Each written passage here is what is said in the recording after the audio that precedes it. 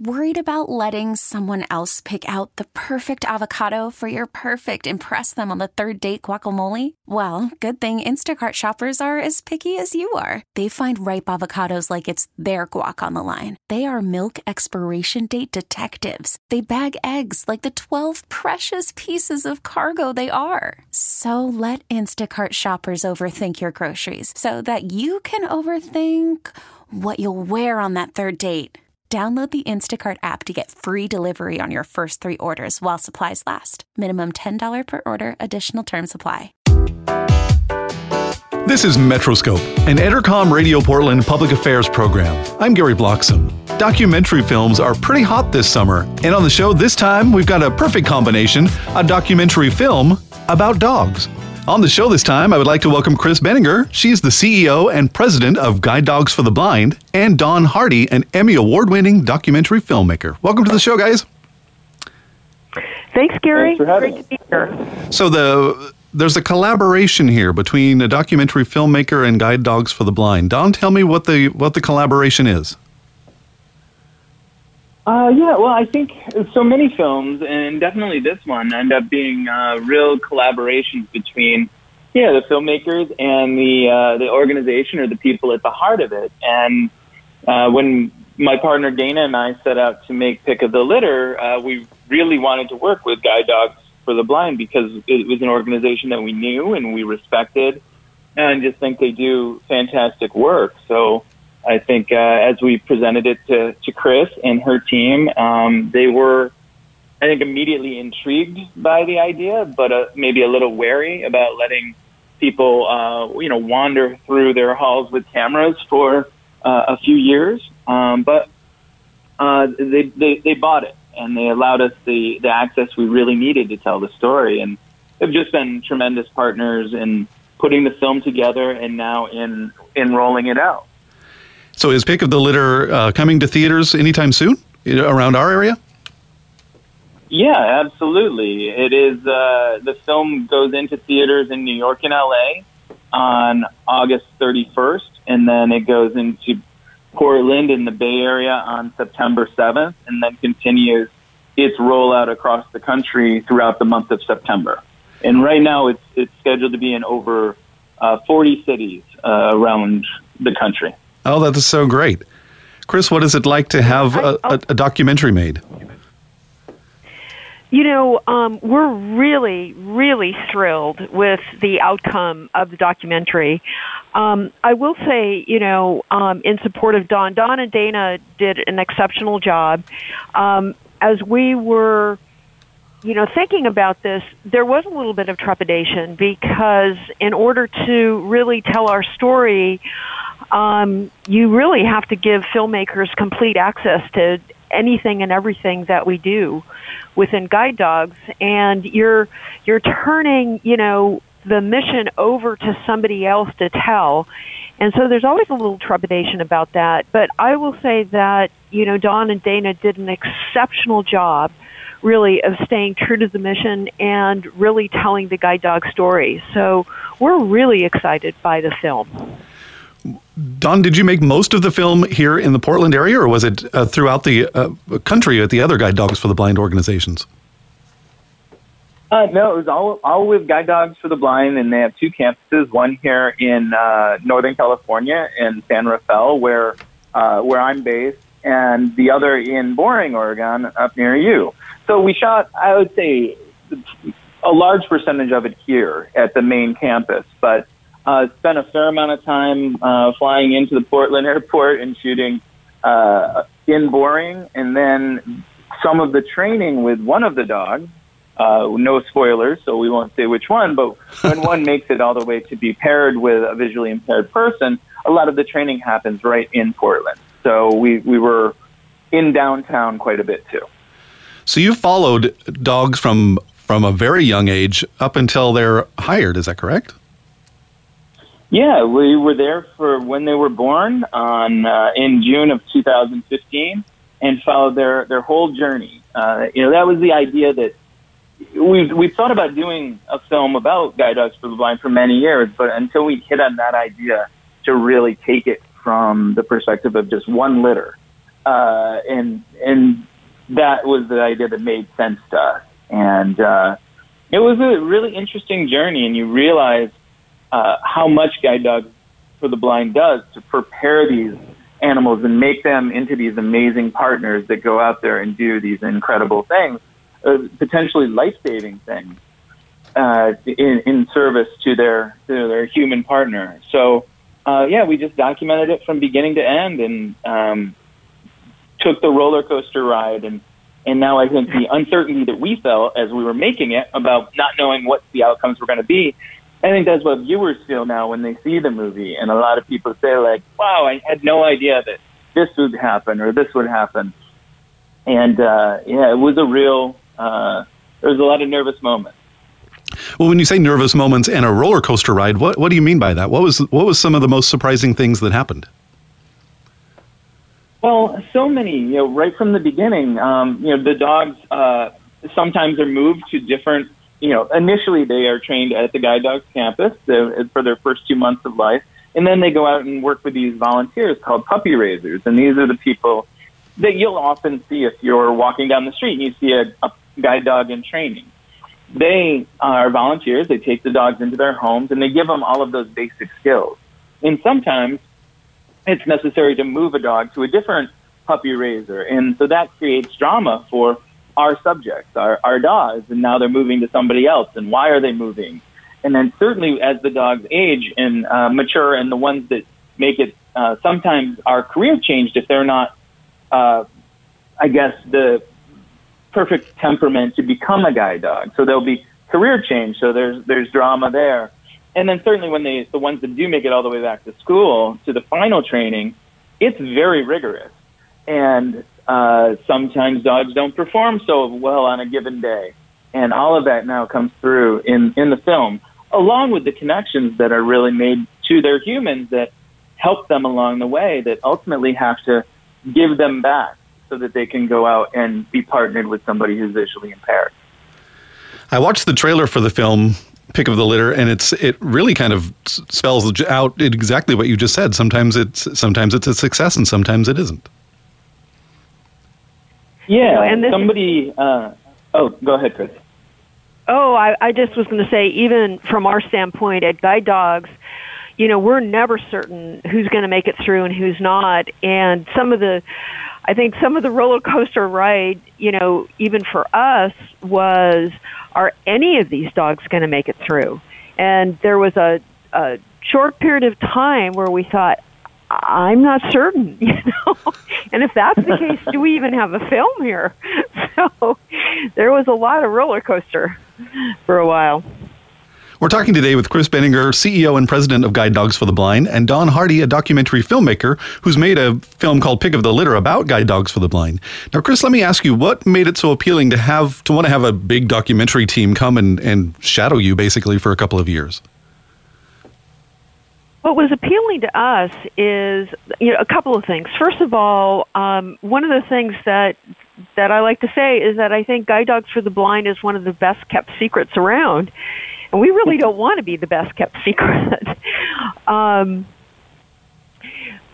secondly, there's a huge process in getting a dog, all the way to guide. And most people really have no clear understanding of really what it takes to get a dog to be able to guide somebody and keep them safe. Essentially throughout their guiding life.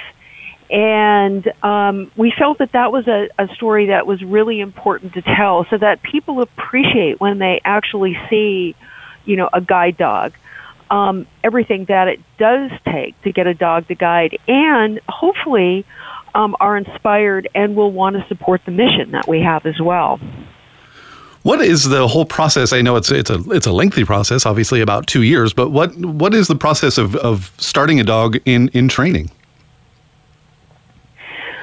It is very lengthy, and actually what I like to tell people is that the creation of a guide dog actually starts at the DNA level. So, we have our own breeding colony. we actually employ a theriogeneticist. So we actually start at the DNA level at looking at what traits are we, trying to breed into our dogs to give them that better chance to make it all the way through as guide. We start guide training when the babies are 3 days old with socializing with our cuddlers. So we have volunteers who cuddle those babies. Doesn't that sound wonderful? That's a great volunteer job. And for the first 8 to 10 weeks, we progressively, introduce those little, puppies to, a greater and greater variety of things. That time period is critically important because dogs have no fear in that first 10 weeks of life. So the more that we can introduce them to in that first 10 weeks, then when they actually see that in the real world, then that fear reaction doesn't kick in. There's, 12 to 15 months that our dogs spend with our puppy raisers. And all of that is managed through the guide dog program. And then there's 3 months of training with our instructors when they come back to Guide Dogs for the Blind. And in order to be a guide dog instructor, it takes 3 years of apprenticeship in order to essentially be a qualified instructor. So it's not an easy process. And then once our dogs are ready to be paired with their individual, then the person who's blind or visually impaired actually comes to campus, lives on campus with us for 2 weeks to train with their dog. It's a lengthy process, but it's so important because it's a very lengthy process. These dogs are taking on a lot of responsibility. They are taking on a lot of responsibility, and in fact, they literally are tasked with keeping their person safe throughout their guiding life. And that means actually having to disobey a command if they're given a command that would put their person in harm's way. So it takes a very special, confident dog to be able to do that and to disobey a command when they need to do that to keep their person safe. Guide Dogs for the Blind works with a particular breed of dog, is that right? We do. We only work with Labrador Retrievers, Golden Retrievers, and then we also have a cross that we breed between the two. What makes those dogs so special? What's great about about Labs and Golden Retrievers is a number of things. One is that they love to work. Secondly, they are pleasers, so they are always, wanting to do something that is going to make their person happy. They are a dog that can focus on the work. They're also a dog that is not intimidating to others, and that's important because one of the roles that they play is that they're also a bridge to the community for, our clients who can't see. So it's hard to make connection when you can't see, but your dog can help do that. And another interesting little fact is that Labs and Goldens can be taught to walk in a straight line. Dogs don't normally do that. Interesting. So, yeah. And those faces, how could you deny one of those faces? They're so cute. They're pretty darn cute, yes. Don, tell me, why did you guys choose Guide Dogs for the Blind to make a documentary film about? Well, it was an organization we'd known about for quite some time, and we had done, in our previous career, Dana Nachman and I, we were journalists for NBC here in the Bay Area. And we did a couple of short 2 or 3 minute pieces for the news about Guide Dogs for the Blind. And at that time, just we're really enthralled with the organization and the services that they offer. And we're big dog people ourselves. And, we just weren't really there in our careers yet to make a documentary. So when we ended up leaving television news and went out on our own to make films. It was an idea that was put in the vault until, I believe, in January of 2015, we got talking about the ideas that got away, and the guide dogs idea came back. And that's where we set forth with this plan to make something about just one litter. We didn't want to do a top-down, like, history of the organization kind of thing, but if we could focus it on one litter of puppies, it seemed like a very filmable idea. It would inherently have drama in it, that you have a litter of puppies that people would get to know and be rooting for their favorites. And so it made sense. And then that's when we reached out to Chris at Guide Dogs and said, would you let us do this? And we were very fortunate that they said yes. So you're filming puppies that are just hours old, right? From the very, very beginning. What was the editing process like for you? There must be some major footage of just puppies being puppies. Yeah, absolutely.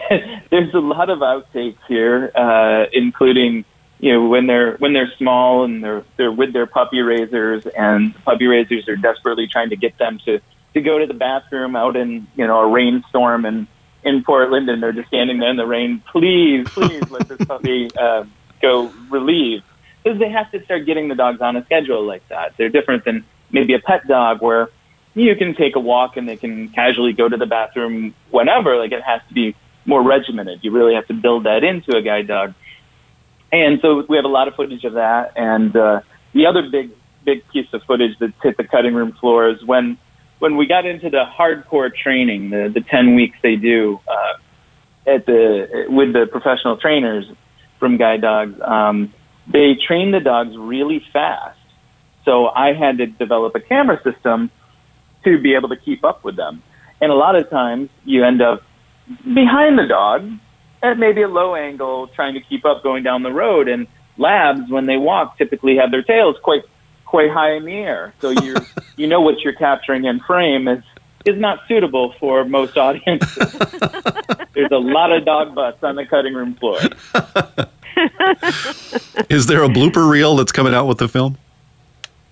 Oh, absolutely. I'm holding it for ransom. Chris is going to have to buy it off of me. Very good. Where, again, Don, where can we see the film? It's coming to Portland relatively soon. Yeah, on September 7th, it'll be in Portland. I believe it's at the Living Room Theater. And that it'll be there all week. But, I encourage people to go out opening weekend. I believe we'll have some guide dogs out there and some folks because of the boring campus being so close. So I imagine if people want to get their fix of seeing some guide dogs at the theater, that would be a good time to do it, is that opening weekend.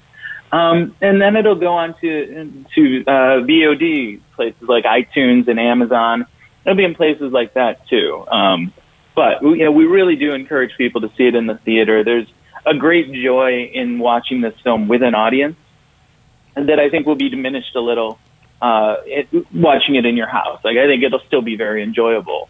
But the theater experience, as we've been touring with this and showing it at film festivals for the past few months, it's such a cathartic film to watch with people and experience the joy of that human-canine connection with a nice group around you.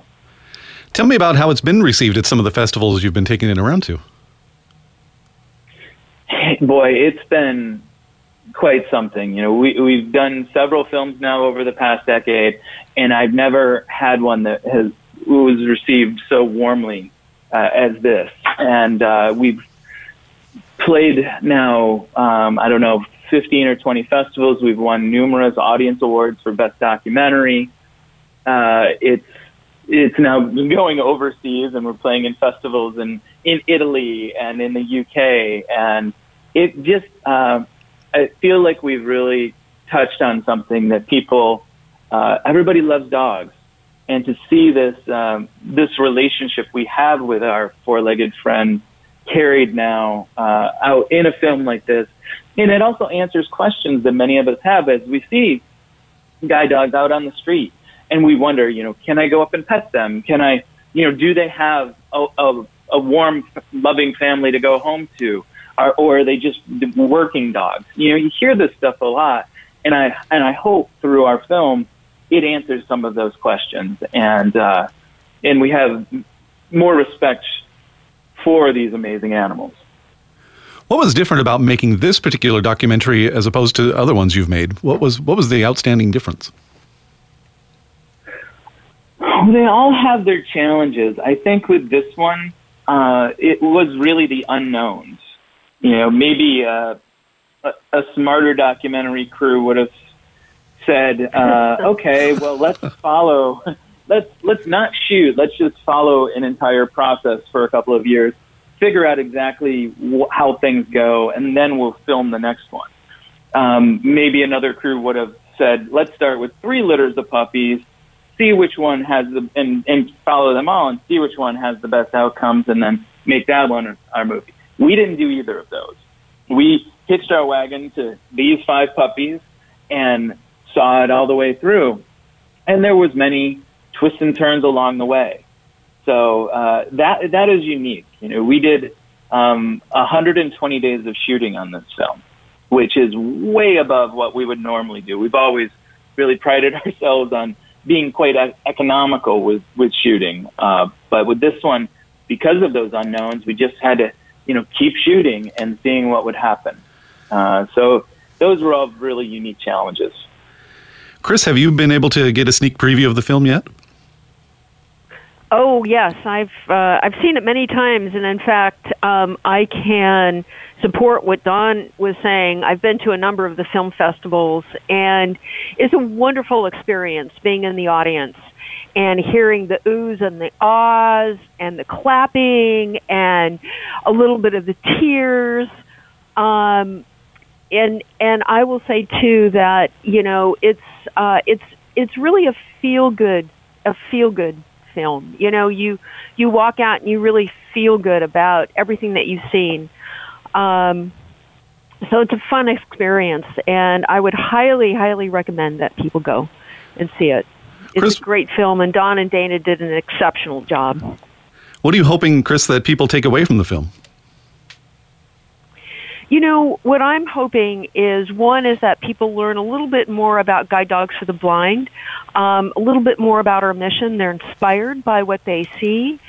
They understand the complications of the process that we have, and that they, as I said, that they want to support our mission. We, all of our funding comes from our communities. We're completely supported by our communities. We receive no government funding at all. So, hopefully as people see this throughout the country, they're inspired and want to support us. Where can people get more information? And tell me more about the volunteering. Can they get volunteer information on your website? Is that maybe the best place to go? The best place is to go to our website. We, on our website, are listing all the locations where Pick of the Litter is playing, and almost on a daily basis we're adding to that, so that's exciting to see. But there also is volunteer information as well on both of our campuses. As I said, one in Boring, one here in San Rafael, California, and there's also information about being a puppy raiser. And we have puppy raising groups in the 10 western states as far east as Texas. So if people are interested in being a puppy raiser as well, we're always looking for puppy raisers. We have a puppy raiser here at the radio station. We always have cute little lab puppies running around the radio station. And thanks to Barb in our traffic department for doing that. It's so great. If you're in a terrible mood, just go into Barb's office and there's a puppy in there, and it's just the most enjoyable thing. Oh, well, thank you to Barb. We truly appreciate her work. Well, Don, tell us one more time where we can see the film here in Portland. In Portland at the Living Room Theaters. It opens on September 7th, and I believe tickets will go on sale pretty soon. I expect it to have a good turnout there. I hope that everybody who can hear this and goes out and checks it out, because it's a fun film. Chris, now that you've been through the process, if Don were to come to you again and say, hey, let's make another documentary, what would you say? I would say absolutely. Yeah? I wouldn't say that to any documentary filmmaker, but I would definitely say that to Don and Dana. Yep. Anytime, anywhere. We'd love to work with you again. Well, I can't wait to see the film. It's going to be great. I'd like that too. Well, thank you both for being on the show this time. Thank you, Gary. Oh, thanks for having us. We've been talking today with Chris Benninger, CEO and president of Guide Dogs for the Blind, and documentary filmmaker Don Hardy. Metroscope is an Entercom Radio Portland public affairs program. I'm Gary Bloxam. If you're involved with a nonprofit or public affairs organization, or if you have an idea for an upcoming show, I'd like to hear from you. Visit metroscopepdx.com and submit your ideas. You can also go to this station's website and submit your information there. Thanks for listening to Metroscope, and enjoy the rest of your weekend. We really need new phones. T-Mobile will cover the cost of 4 amazing new iPhone 15s, and each line is only $25 a month. New iPhone 15s? It's better over here. Only at T-Mobile, get 4 iPhone 15s on us and 4 lines for $25 per line per month with eligible trade-in when you switch. Minimum of 4 lines for $25 per line per month with auto-pay discount using debit or bank account. $5 more per line without auto-pay, plus taxes and fees. Phone fee at 24 monthly bill credits for well-qualified customers. Contact us before canceling account to continue bill credits or credit stop and balance on required finance agreement due. $35 per line connection charge applies. See T-Mobile.com.